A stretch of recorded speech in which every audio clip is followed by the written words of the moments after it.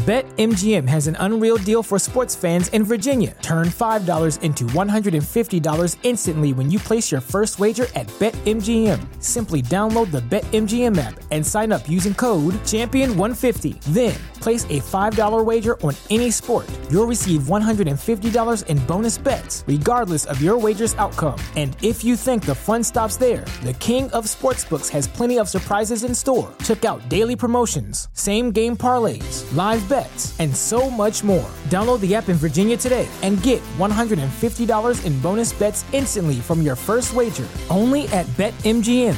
BetMGM and GameSense remind you to play responsibly. See BetMGM.com for terms. 21 plus only. Virginia only. New customer offer. Subject to eligibility requirements. Rewards are non-withdrawable bonus bets that expire in 7 days. Please gamble responsibly. Gambling problem? Call 1-800-GAMBLER. Promotional offer not available in Washington, D.C.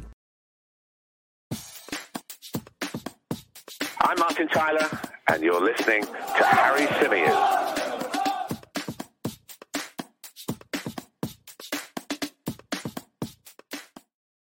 Hey everybody, how's it going? Welcome back along to the Chronicles of a Gooner, the Arsenal podcast, part of the 90 Min Football Network. As ever, I'm your host, Harry Symeou, and on this edition of the show, we're going to be looking ahead to Arsenal's trip to Aston Villa, 12:30 p.m. kickoff on Saturday. A big game for the Gunners, even more so now, having been beaten by Manchester City in midweek. An opportunity for Arsenal to get back to winning ways, but we all know it's not going to be an easy fixture. We're going to be, as I say, looking ahead to that one. We're going to be reacting to Mikel Arteta's press conference, which he gave this morning. We're also going to be taking some of your thoughts and questions from the chat box. We'll be predicting how we think this one's going to go. We'll also be talking about the starting lineup. Is it time for Mikel Arteta to shuffle the pack? We're going to get into all of that on this edition of the show, and I'm delighted to see so many of you joining us live right now. Let me say a few hellos. Big hello to Afsar, to Youngster, to Des, to Sko. Who else have we got in the chat? We've got Jid. We've got... keep scrolling, Harry. Scroll faster. We've got Jon Tora Fjeldstad. I hope you're good, my friend.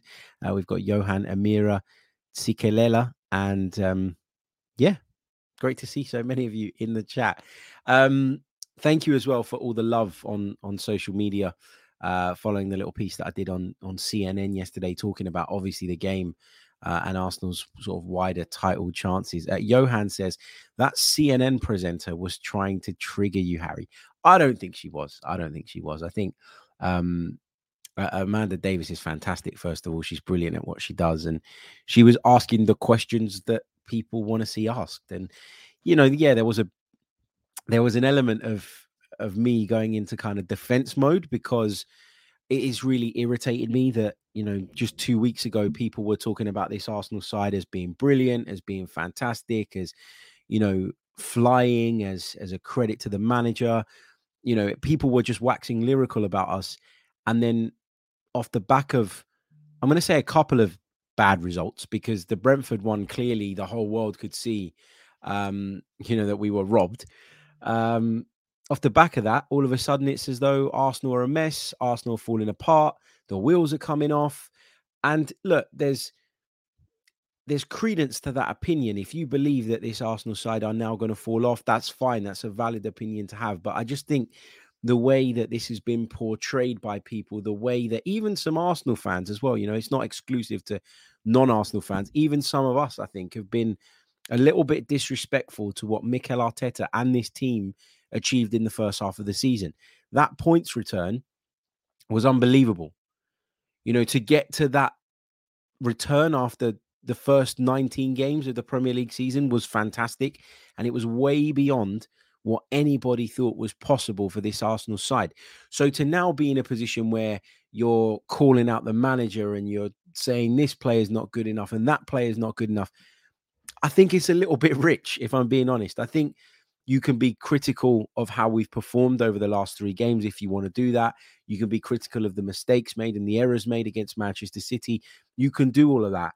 But I think there needs to be a bit of context in what people are saying, or context needs to be applied, because it feels like when I listen to a lot of people and when I read a lot of things, a lot of that is missing.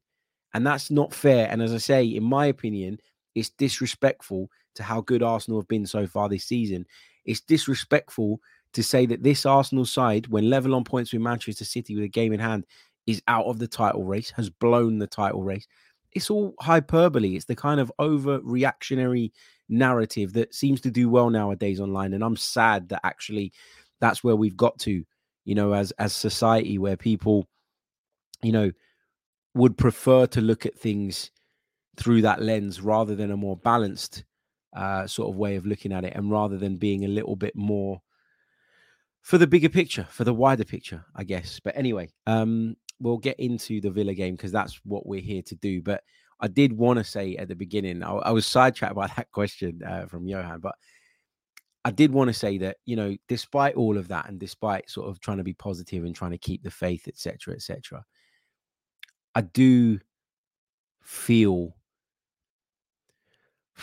I do feel really broken after what happened on Wednesday. Like, I found it really, really difficult to get over. And I guess, a lot of people would have felt the same way. Like, I kind of just wanted some peace from it. I kind of just wanted to walk away from it for a bit and sort of gather my thoughts. And I had an exchange on Twitter with Sophie from the Hybrid Squad yesterday, where she was, I guess, irritated by the fact that I said straight after the game that this was not the time to criticize individuals. This was the time to look at Arsenal as a collective, reflect on what went wrong, reflect on where we weren't good enough, reflect on perhaps where we were good enough, and we'll come back to it. And because that's how I felt, like there was such an air of disappointment. I knew that if I sat there and started breaking it down on social media with all the reactionary kind of stuff that you get on that particular platform, I'd end up getting into exchanges with people that I just didn't want to be having at that point. I just wanted to kind of take a step back. We did the player ratings on the Another Slice platform. We put the post-match show out the next morning. But 5-10 minutes after the full-time whistle, I was not in a position, to I was not in a position to sit there and start blaming this individual or blaming that individual. And the kind of response I got was from a number of people, to be fair. Well, when are we going to pick on these players? When are we going to highlight the shortcomings of this team? When are we going to look at that and discuss that? You can do it whenever you want. I just personally prefer not to get dragged into that when emotions are running high. And the emotion is very raw after such a big game like that, in which the outcome was obviously a disappointing one. I think, we talked about it yesterday on the 90 Min show, and that is another reason why I've probably found this so hard, because I haven't been able to escape it. All my work yesterday revolved around looking back on that game. A little bit less so today. It's a little bit more about looking forward today, which I'm obviously pleased to be doing. But yeah, when you have to keep talking about it, you start to think of other things and other scenarios, and the more opinions and points of view you listen to, the more maybe that impacts on yours. And I just, at the time, I didn't want to hear the Nketiah is not good enough, or Odegaard went missing, and Gabriel made a mistake at the back, and Tomiyasu shouldn't have played over Ben White. I wasn't in the headspace where I wanted to hear all of that at that point.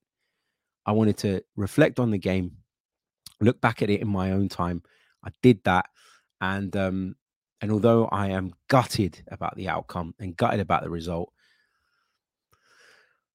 I'm kind of at a point where I just need to move on from it. And I think we all do. I really do. Nobody's happy with the outcome. Nobody's pleased with how it went. But, there comes a point where you need to draw that line between dwelling on what happened and then looking forward to where you're going next. And obviously Villa Park is our next destination. Tezzy May in the chat says, I feel for you, Harry. I'm glad I have the luxury of just turning it all off for a few days, because that's exactly how I felt. Yeah, that's how I felt as well. That's what I wanted to do. But obviously my job doesn't allow me to do that. And that's fine. There are more benefits to my job than negatives. I'm not for a second complaining about that, or the opportunities that I get. Don't take me the wrong way. But yeah, I think a lot of people felt like you, Tezzy, that they just wanted to be able to turn off from it. And actually, interestingly enough, I mean, it could be because the podcast is crap. There is a strong possibility that that's the reason. But looking at sort of the download numbers and the YouTube views off the back of the Everton game where we were beaten, and then the game that we obviously lost on Wednesday night, they're really down, like in comparison to what they are. So again, as I say, it could be that the podcast's just no good. People don't want to listen to it. People don't care about what I've got to say. But I just found it interesting that there was a real dip in the downloads and the number of people that consume those episodes in comparison to what we normally get. And the fact that people have, I'm guessing, wanted to switch off from it all rather than jump on some sort of platform to start moaning and criticizing shows you that people were actually deeply hurt by what happened on Wednesday night, and that people really are feeling the disappointment, as opposed to that anger that you used to see sort of run rife in the Arsenal fan base off the back of a defeat. The reaction is very different, and that in itself tells you that Arsenal have moved forward and that Arsenal are in a much better place than they were 18 to 24 months ago. So that's another way of kind of looking at it. But anyway, that's enough on Wednesday. Let's look ahead then to, of course, the game at Villa Park. I mean, first of all, I want to have a little bit of a moan about the kickoff time. 12:30 away from home. It's never ideal anyway. But to have that after a Wednesday night game, I think is harsh. I know that these fixtures are chosen by the TV broadcasters in advance. And I know that obviously the Manchester City fixture was a rearranged one that was put in to the diary at that point.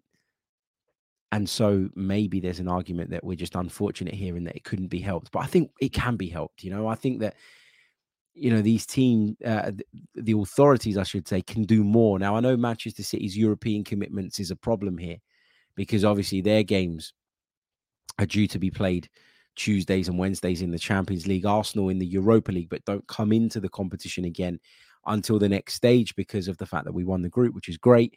So it was a little bit easier for Arsenal to find the slot, but for Manchester City, it was a bit of a problem. And that's ultimately why that game got put in on Wednesday where it did. But then when you look ahead, I mean, going away to Villa Park is certainly not ideal. And you add into the fact that we're playing Aston Villa, the Unai Emery factor, and this becomes a really difficult game and a really pressured situation. And the reason I say the Unai Emery factor is, and let me be clear, right? It's not because, and I'm not slagging the guy off, but it's not because I look at Unai Emery's Aston Villa and I'm shaking in my boots. It's not because I fear Unai Emery's team. Let's get that out there. Let's be clear about that. It's what I fear more than their ability and more than Unai Emery's ability to pull off a game plan is the reaction that will be fueled by the fact that if we do drop points, it was to Unai Emery.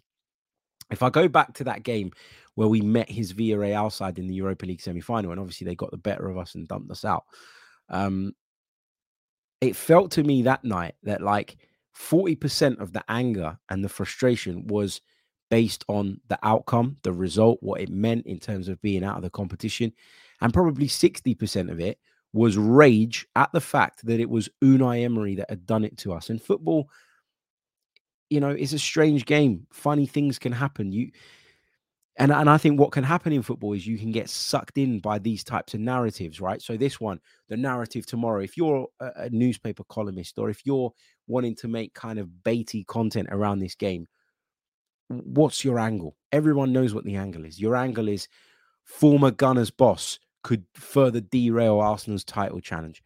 If they do beat us, if they do get a point off us and we end up falling further behind, you know what the narrative will be at the end of the weekend. Former Arsenal boss, disgraced Arsenal boss, sacked Arsenal boss has put the final nail in Arsenal's coffin as far as the title charge goes.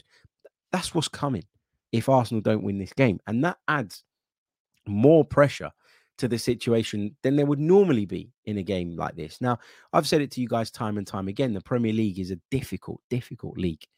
There are maybe, with the exception of 2 fixtures in this league that you look at and you go, if I'm top of the league, I'm definitely 100% winning that. The nature of this division means that it's incredibly unpredictable because there is a lot of good teams, there are a lot of top managers, and there are a lot of top quality players, even at the clubs that are less fashionable, because the financial might and power of the Premier League allows now mid-table clubs to be able to go out and bring in players that in other leagues would be seen as the best. That's where we are.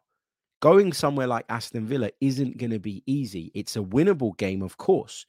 I mean, we'll do the comparison statistically in a little bit to kind of give you some context around where they are this season and where we are and the difference and the gap.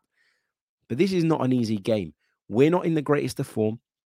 Mentally, we've been hit by what happened on Wednesday, probably by what happened against Brentford as well at the weekend prior. Obviously, the defeat at Everton wasn't ideal either.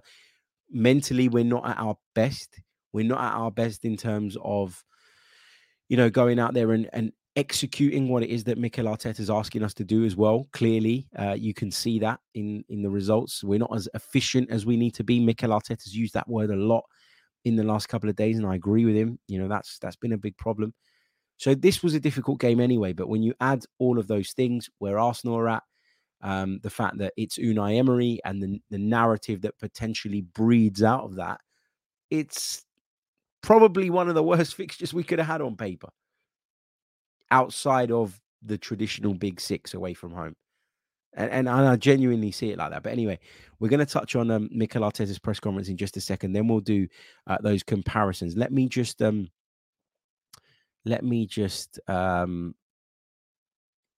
a look at the comments and see what you guys are saying in response to my comment about the whole, looking at the numbers, like it just tanked off the back of that Man City defeat. The DJ Sweet says, Harry, I'm happy to hear it's just me, but sad for you because I could turn off. It's disgusting. The hate for our own players really affected me mentally, bro. I love my club too much to hate them as well. Jid responding to some of the comments around, I think, Eddie and Ketia in the chat. We're going to talk about him in a little bit. He says, imagine a fan claiming that a joint top goal scorer for a club is not adequate. This fan base. Chris says, we really can't afford to drop points at Villa, to be honest. Praying for a win because we need it bad to raise the confidence in the team. Absolutely. I've said this to you guys many times over the course of the season. It isn't about going the whole season without losing a game or going the season without having a dip in form. That is inevitable. And, if Manchester City have had that, who are much better stacked in terms of quality, in terms of depth, then why were people thinking that it wasn't going to happen to Arsenal? The key is how quickly you put it right. The key is how quickly you come out of the other side of the dark tunnel. That's what I've described it as in the last few days. And you're absolutely right. We can't afford to drop points. We really can't. I mean, City play Nottingham Forest this weekend. I think they win that. I think we have to take it as though they've won that. I know people say take it 1 week at a time, see where you're at. I'm very much at the point now where I don't even want to look at what City doing because we're in, I'm not going to say crisis mode, but we're in a bit of a state of emergency whereby we need to get back on track ASAP. And that should be what 110% of the focus is on right now, and not what's going on at the Etihad or at the City ground, wherever it is they're playing this weekend. The focus has to be on Arsenal. KV says, we need Trossard up top instead of Eddie. Zinni to replace Xhaka and bring back Kieran Tierney at left back. The team needs a refresh. Thank you so much for your kind donation, mate. Really, really do appreciate that. I'm not sure I agree with all of those changes that you've mentioned, but bit of a spoiler. I'm going to talk to you guys a little bit later on about my starting lineup for this game. And I do think it is time that Mikel Arteta shuffles the pack because of what I've seen in the last couple of games, which is on top of the form dipping, a little bit of fatigue creeping in. And when you want to play the Arsenal way, the Mikel Arteta way, fatigue can be a big problem. And we've been really lucky that we haven't had to rotate an awful lot this season. And that's been a real key in our success so far, or relative success, however you want to look at it. But I feel like now the time has come. And that's what you brought players in for, right? To be able to do this. That's what you're building the squad out for, to be able to do this. So I do think it's time to shuffle the pack a little bit, but I'll share with you guys in a bit what exactly my changes would be. Okay, let's have a quick look at what Mikel Arteta had to say in today's press conference. The press conference, I think, was around about 9:30 a.m. this morning. And let me share with you the transcript from Arsenal.com. We're not going to go through every single bit, but there are a couple of bits that I want to highlight. So I beg your pardon. I'm still getting over this cold. I'm feeling a little bit better now. As you can see, I'm not stopping to cough as many times, but still not 100%. And I've got a lot of work on tomorrow, so I'm hoping that I feel a little bit better still tomorrow morning, which will be nice. Bear with me. Right. So Mikel Arteta on Thomas Partey's injury. Obviously, the Ghanaian missed out against Manchester City. That was a huge blow. Really, really was. Thomas Partey will be assessed today ahead of this one. Mikel Arteta said we have to assess him again today. He has some muscle discomfort and we have to see how he is. In more positive news, Emile Smith-Rowe is back in training today. And, well, he's been back in training for, I'm not exactly sure how long, but Mikel Arteta highlighted that he's due to train today. And if he is fine, he'll be in the squad. So there's a potential that Emile Smith-Rowe returns as well. And look, this is the kind of thing that we need, right? I know we brought Trossard in and he's an alternative option. But to then be able to have like Smith-Rowe to come in and maybe try and bring that creative spark when maybe Martin Odegaard's not having a great game. Or to be able to bring on Smith-Rowe when maybe Saka needs a bit of a breather. This is the type of things we need. And I do think that when everyone's fit, we've got a better squad than we had, a couple of months ago. But it's not Manchester City levels is the point I constantly make. And I constantly get shot down for saying. He was asked about the fresh challenge of being second in the league. Because obviously, yes, Arsenal have the game in hand. But psychologically, being knocked off the top by Manchester City on Wednesday, what kind of impact does that have? And he said, look, it's an opportunity. We've talked about it for a few months now. The position that we're in, the way the team is playing, and all the right things that we have to continue to do to earn the right to be there. We've seen where the level is. We want to be at that level, and we're on that journey together. There were a lot of positives to take from the Manchester City match. Now, I've seen some Arsenal fans respond to that comment where he said, there were lots of positives to take away from the Manchester City match and go, what positives? We gave away the game cheaply. What are you on about, Mikel? If you think that Mikel hasn't given them an absolute blasting in the changing room post that match and in the aftermath, then I don't know what to say to you, because I am certain that Mikel Arteta has expressed his disappointment at the way that Arsenal threw the game away. I was in his press conference after the match. I asked him the question as to how much he thought the sort of drop off in the second half was down to his team's level falling, but also the rise of Manchester City. And he didn't want to say it was all about Manchester City. He wanted to highlight, he made a point of highlighting the fact that his team weren't at their best. Mikel Arteta knows full well, what happened, what went wrong.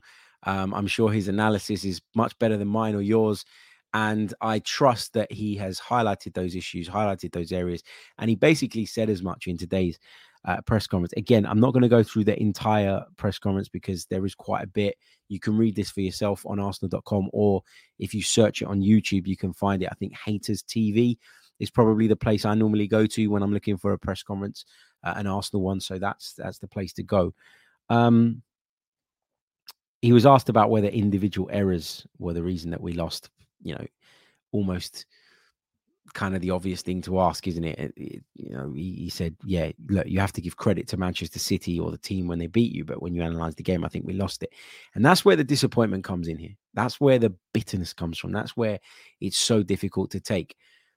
If we went out against Manchester City swinging at 100% and, we failed to land a couple of knockout punches and we got caught in opening ourselves out, you sit there and you go, you know what? I'm proud of the way we took them on. I'm proud of the way we went toe to toe. I'm proud of, how we played. It just wasn't to be.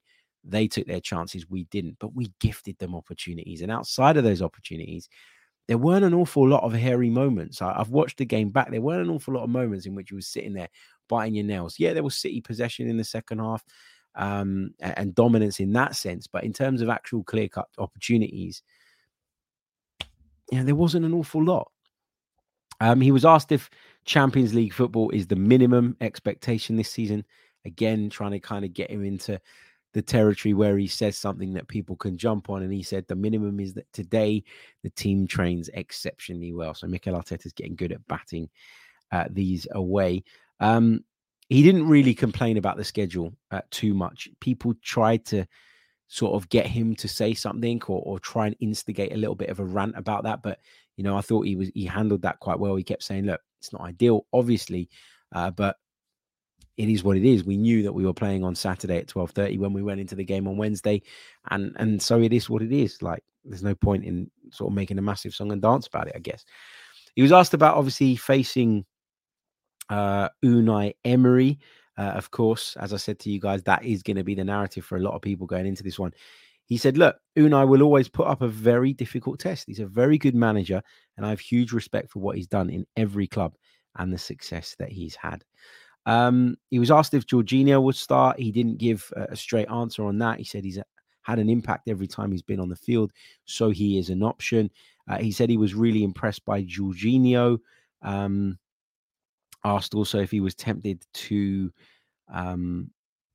shake it up a little bit in terms of the team selection, and Mikel Arteta said that we're always thinking about what the best solution is in that sense. So again, look, classic Mikel Arteta, and that's why I don't want to spend too long on those press conferences, because you don't get an awful lot out of Mikel Arteta. I can tell you that from experience. So yeah. Anyway, moving on. Let's look ahead then. Let's look at this one statistically before we talk about the lineup and maybe how best to approach this one. If I bring up the Premier League website,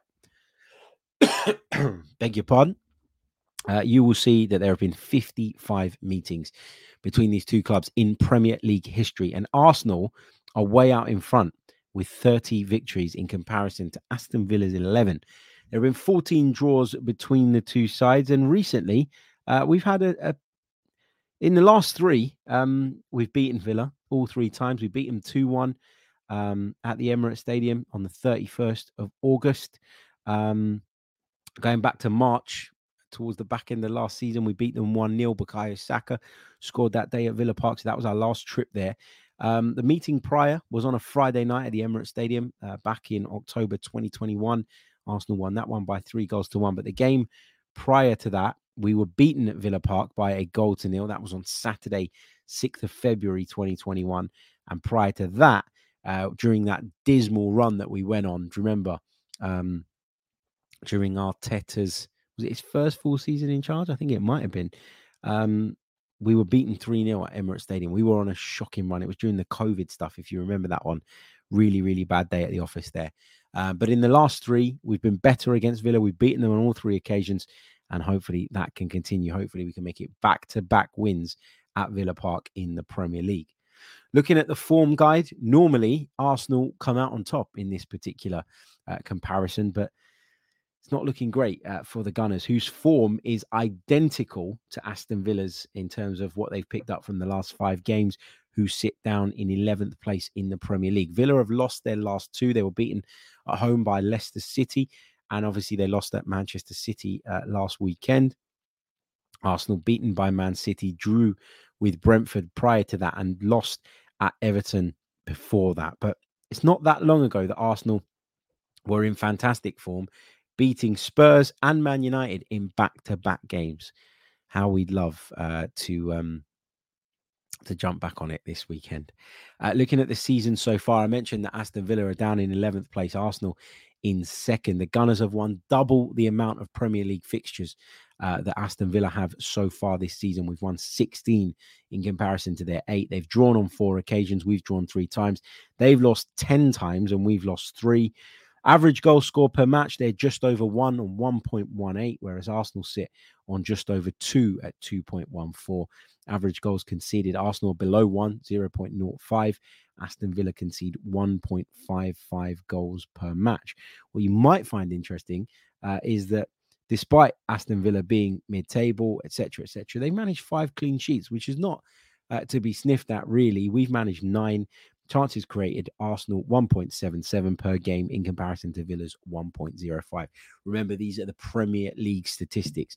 Always difficult to know what exactly they quantify or what exactly they categorize, I should say, as a clear chance. But yeah, anyway.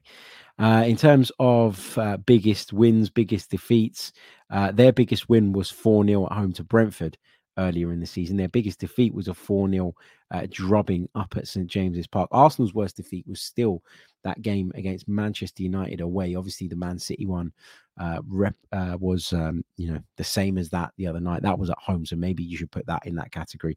But our biggest win was a 5-0 victory over Nottingham Forest. In terms of top player statistics, Arsenal leading the way in most of the categories here. Goals, Bukayo Saka's got 8. Martin Odegaard's got 8 in the Premier League. Also, Gabriel Martinelli's in third. He's on 7. When it comes to assists, again, Bukayo Saka leads the way. Gabriel Jesus, who's been out for God knows how long, sits in joint second alongside Douglas Luiz.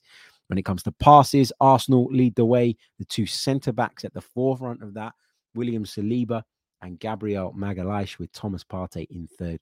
When it comes to tackles, though, it is an Aston Villa man who heads the list, and that is Boubacar Kamara, who's made 43 tackles, one more than Thomas Partey, who sits in second with 42. Okay, so those are some of the statistics.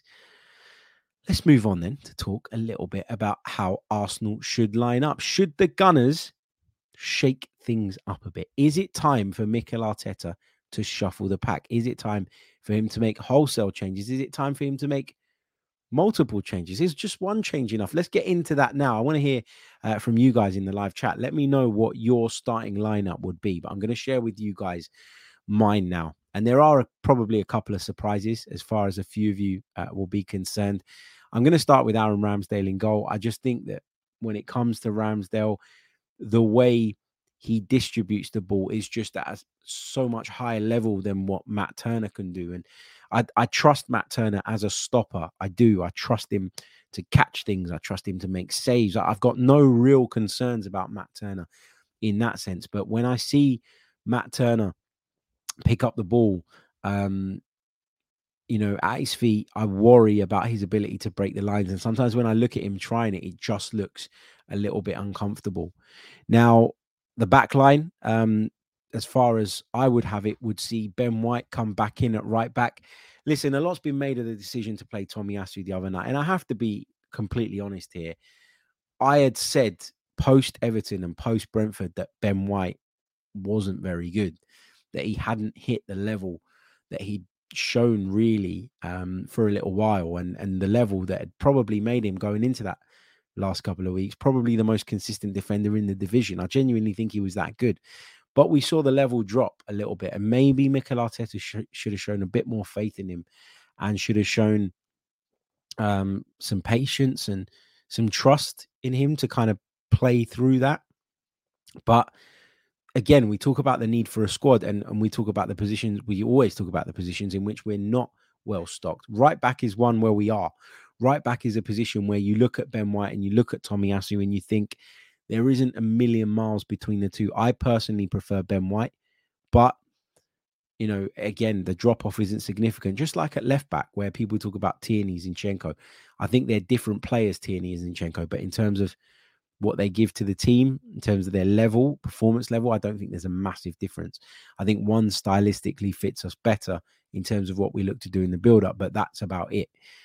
The centre-backs, I'd stick with the same two, Gabriel and Saliba. I thought Saliba was fantastic up against Haaland the other night. I thought he was probably Arsenal's best player on the night and was unlucky in the end to be on the receiving end of that defeat. Gabriel made a mistake, probably made a couple of mistakes on the night, one of which he got away with because of the VAR stepping in, which is fine. Ultimately, that's what it's there for. But I just think he's been fantastic this season, Gabriel. And yeah, there have been a couple of moments where he's been a little bit rash.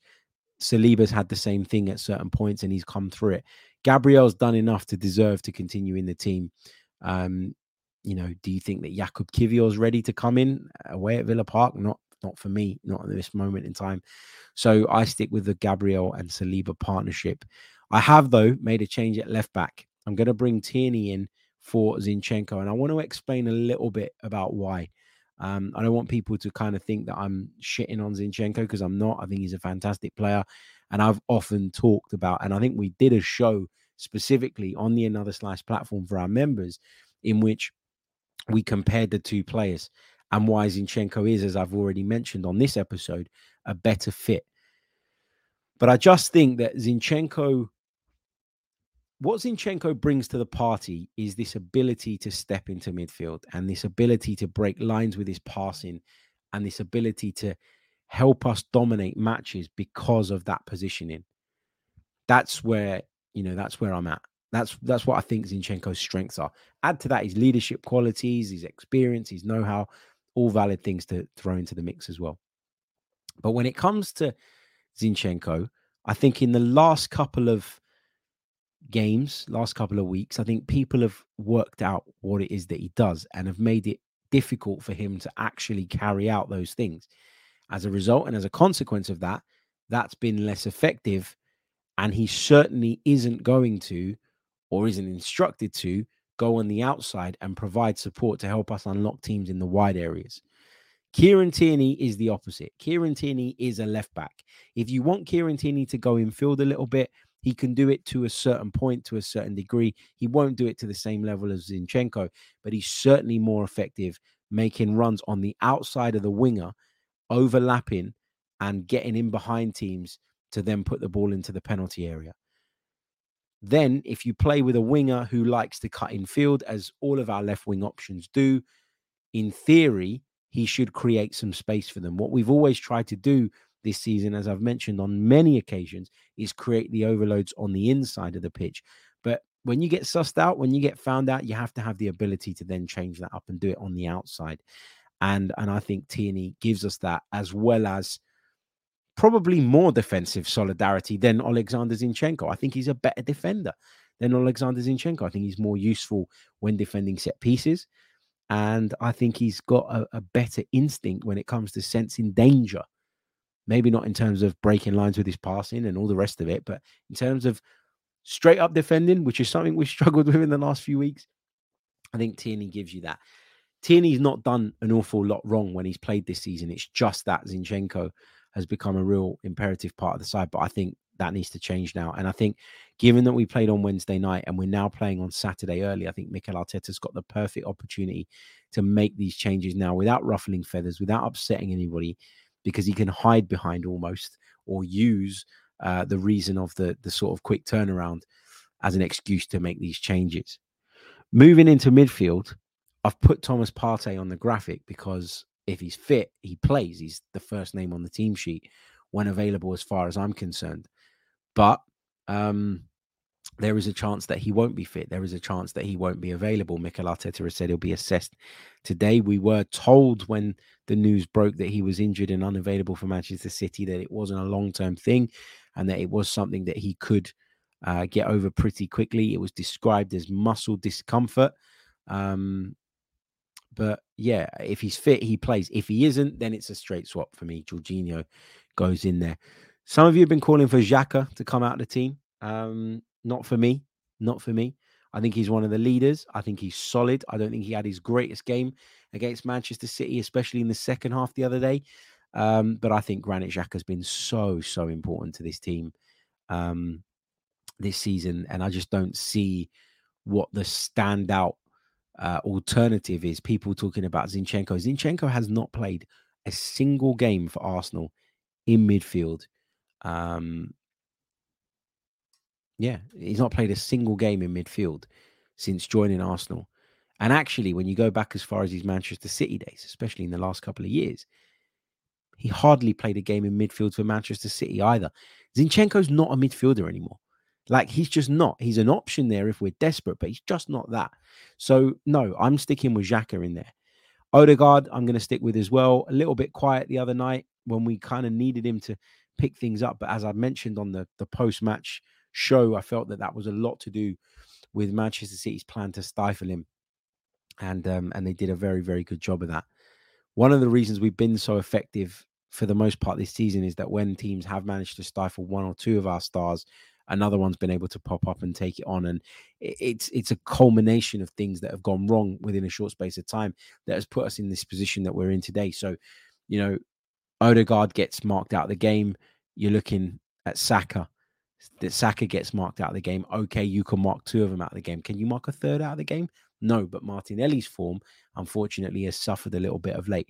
And I actually think that Martinelli might benefit from having Tierney playing at left back, although I have, a spoiler, sorry, left Martinelli out of this lineup. I've gone with Trossard, but yeah, Martinelli might benefit from having a fullback that overlaps him and just allows him to come back inside with a little bit more purpose and without being tasked with holding the width. I don't know.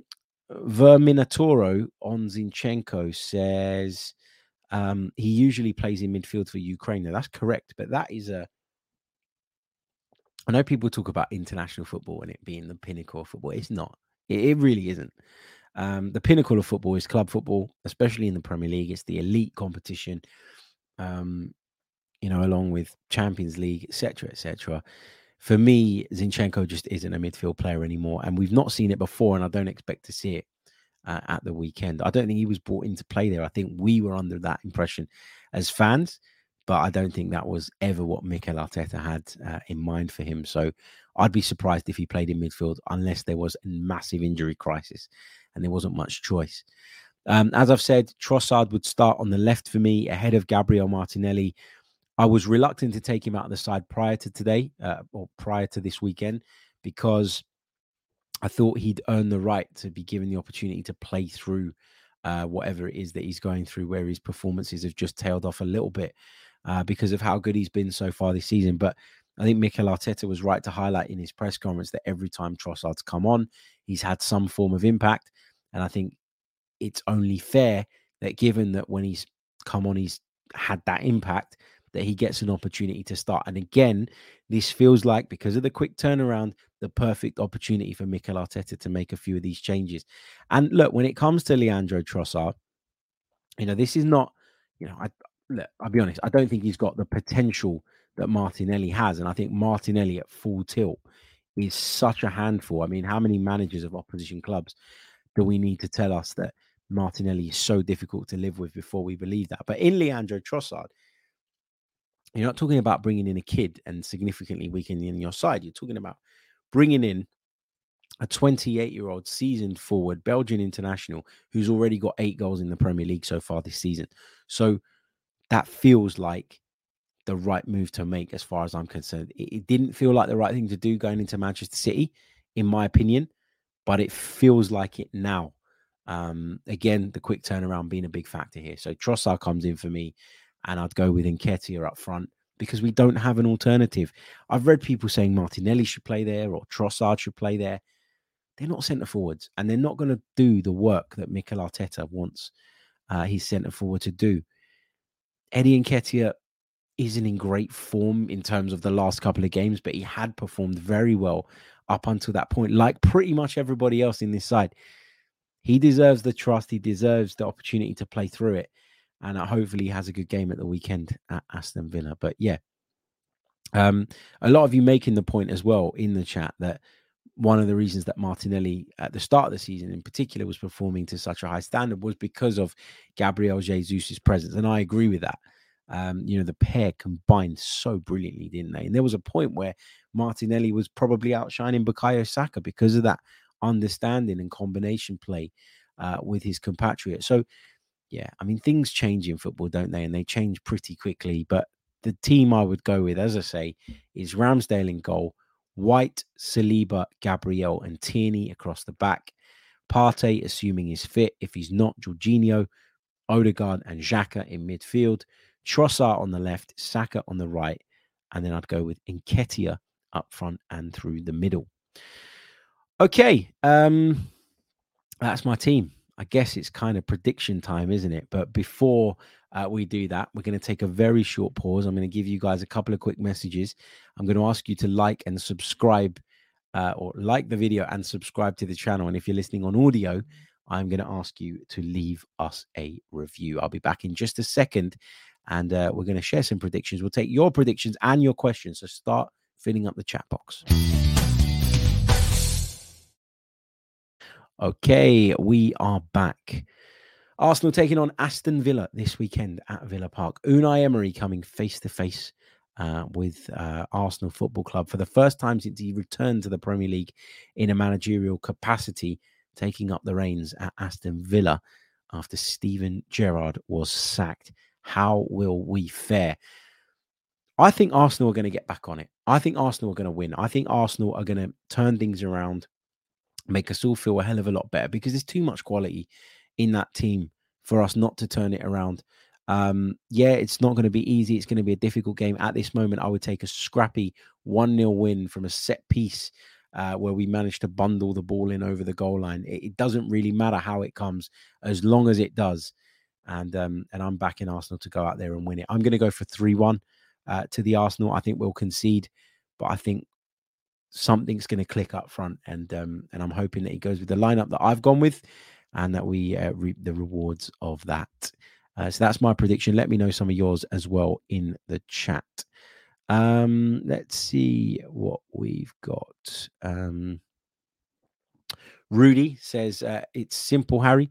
We just don't have the squad to sustain a title challenge right to the end. Our starting 11 is good enough, but it's burning out now. If the ownership was serious, we'd get our top targets. Let's take this super chat from Manuel, who joins us all the way from Mexico.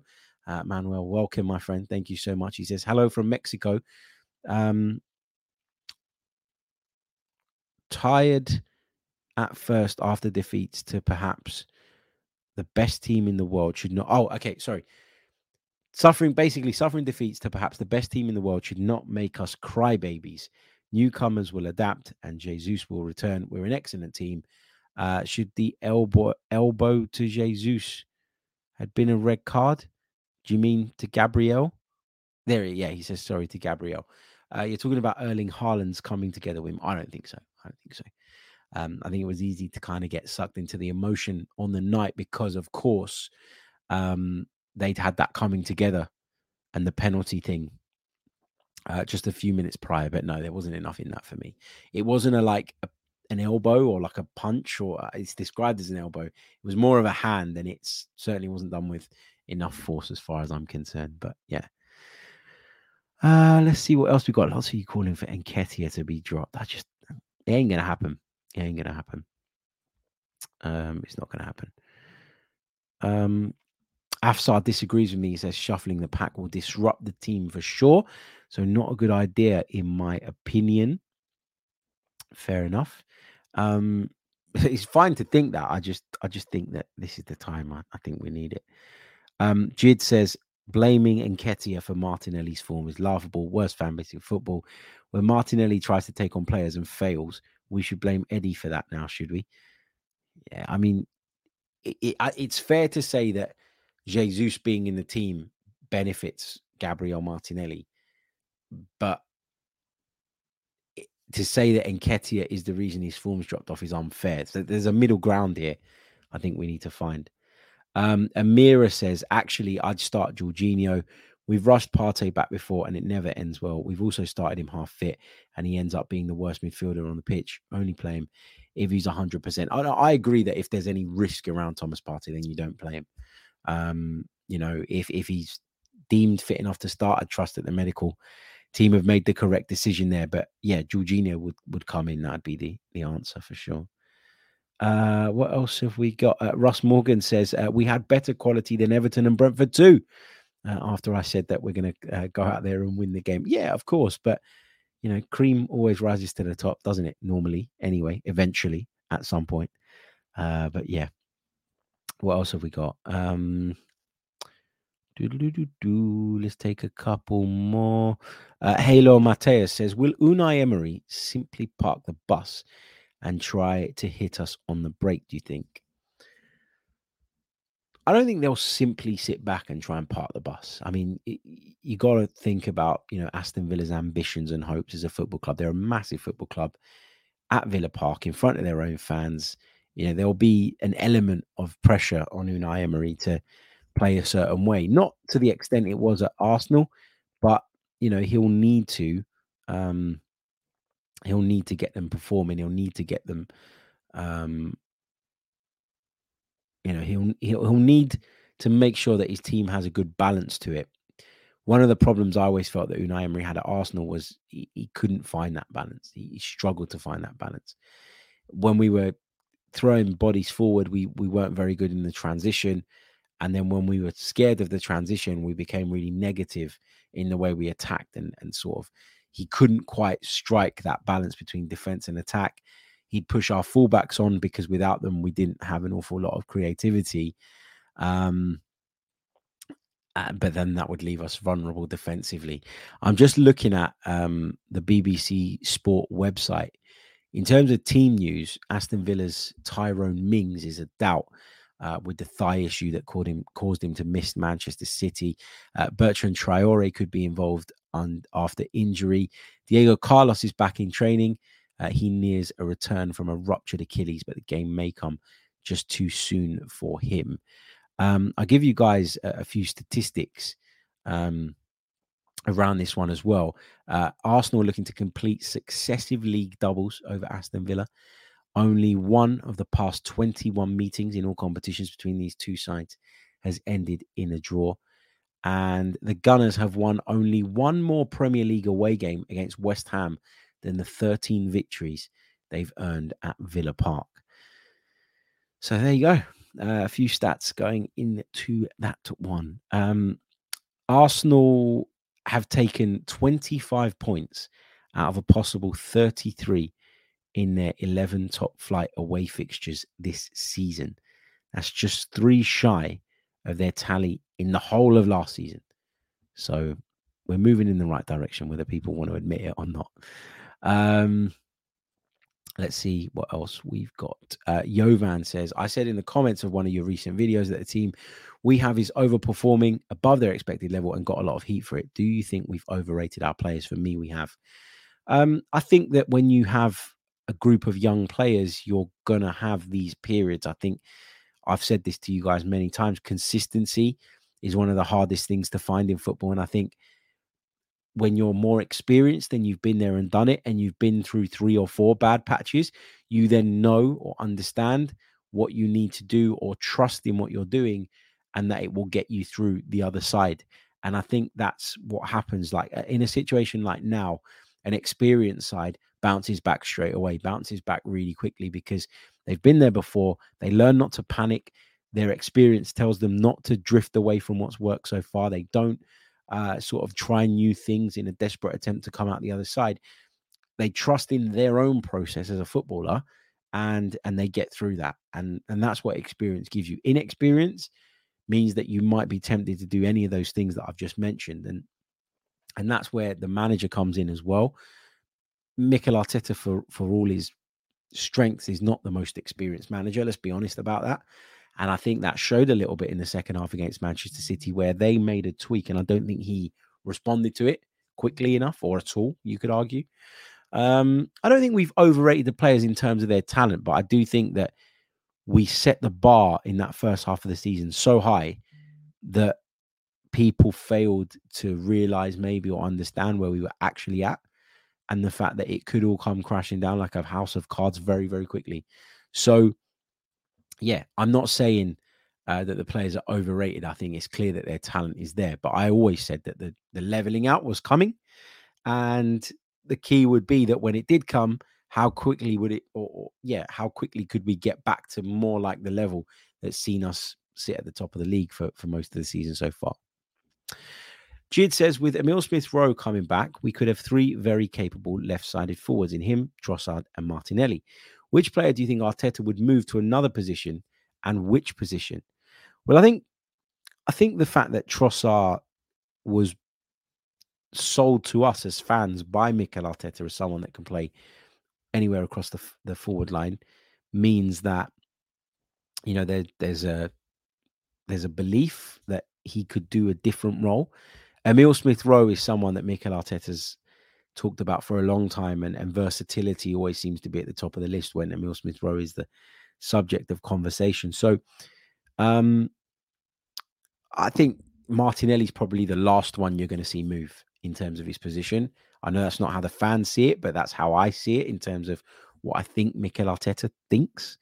Emile Smith-Rowe can play the Odegaard role I wouldn't be surprised if Emil Smith Rowe was used as an 8 when we play at home against certain teams, or when the game state dictates that we go out and go kind of full pelt at someone, in the way that Fabio Vieira has been brought on, for example, in the last couple of weeks to replace Granit Xhaka in games. He's come on as an 8.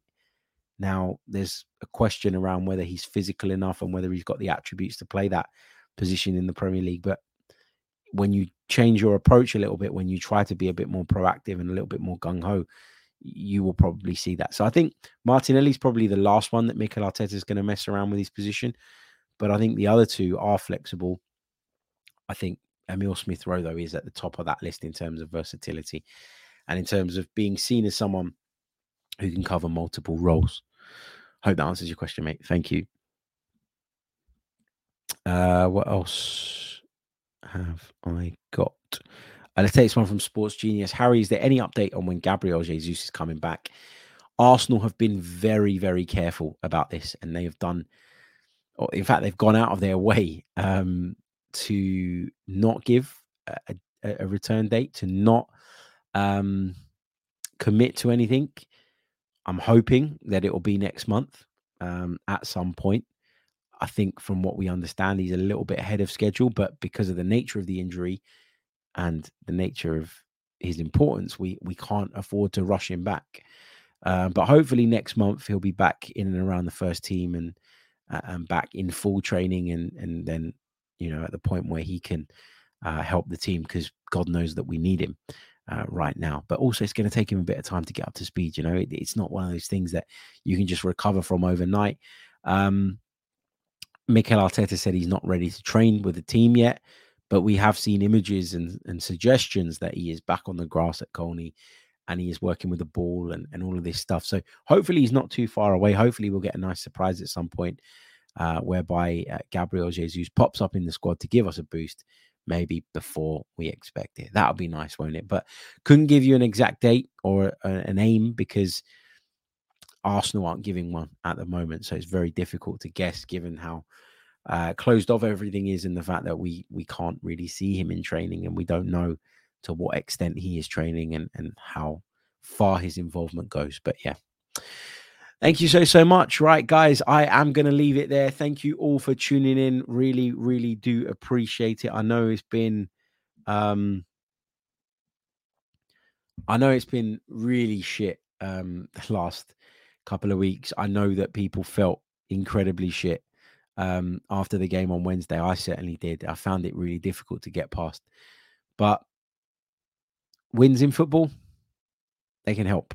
They can help a lot. And if Arsenal can pick one up at the weekend and sort of get ourselves kick-started again, then I think everybody will feel a lot better at the fact that we would have been able to come through this difficult period. Amira says, are you going to the game, Harry? I'm not going to be at the game tomorrow. I'm actually working on another game for BBC. I don't like the idea of working when Arsenal are playing, but you know, when you choose this career path and you're knocking on the door looking for opportunities, you have to take them when they come your way. And you know, everybody knows that probably watches this or listens to this that I want to be a commentator. You know, that's what I'm working towards. I've been lucky enough to mostly cover Arsenal games as a reporter as well this season. You know, I've been to pretty much every game, I think, bar 2 in the league, and this is going to be number 3. So it's been amazing this season. It's been an incredible ride, and I'm so thankful to BBC for looking at me and saying, well, this guy, he's an Arsenal guy, so let's get him at Arsenal. It's been amazing. So I'm so grateful for that.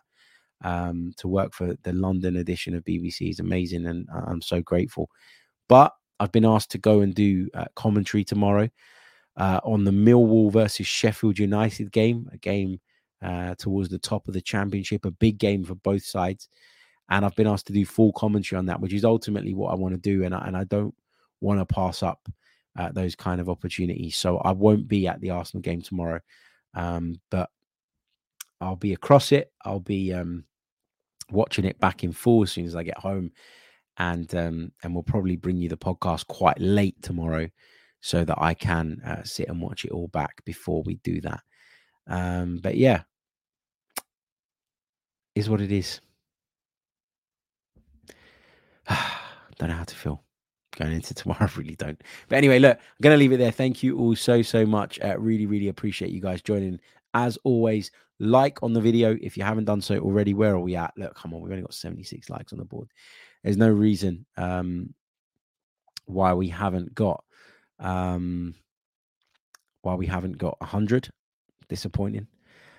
So fingers crossed we get there before I end the stream. Let me take a couple more comments actually, because there's some funny ones coming through before we go. Don't forget to subscribe to the channel if you're new, by the way.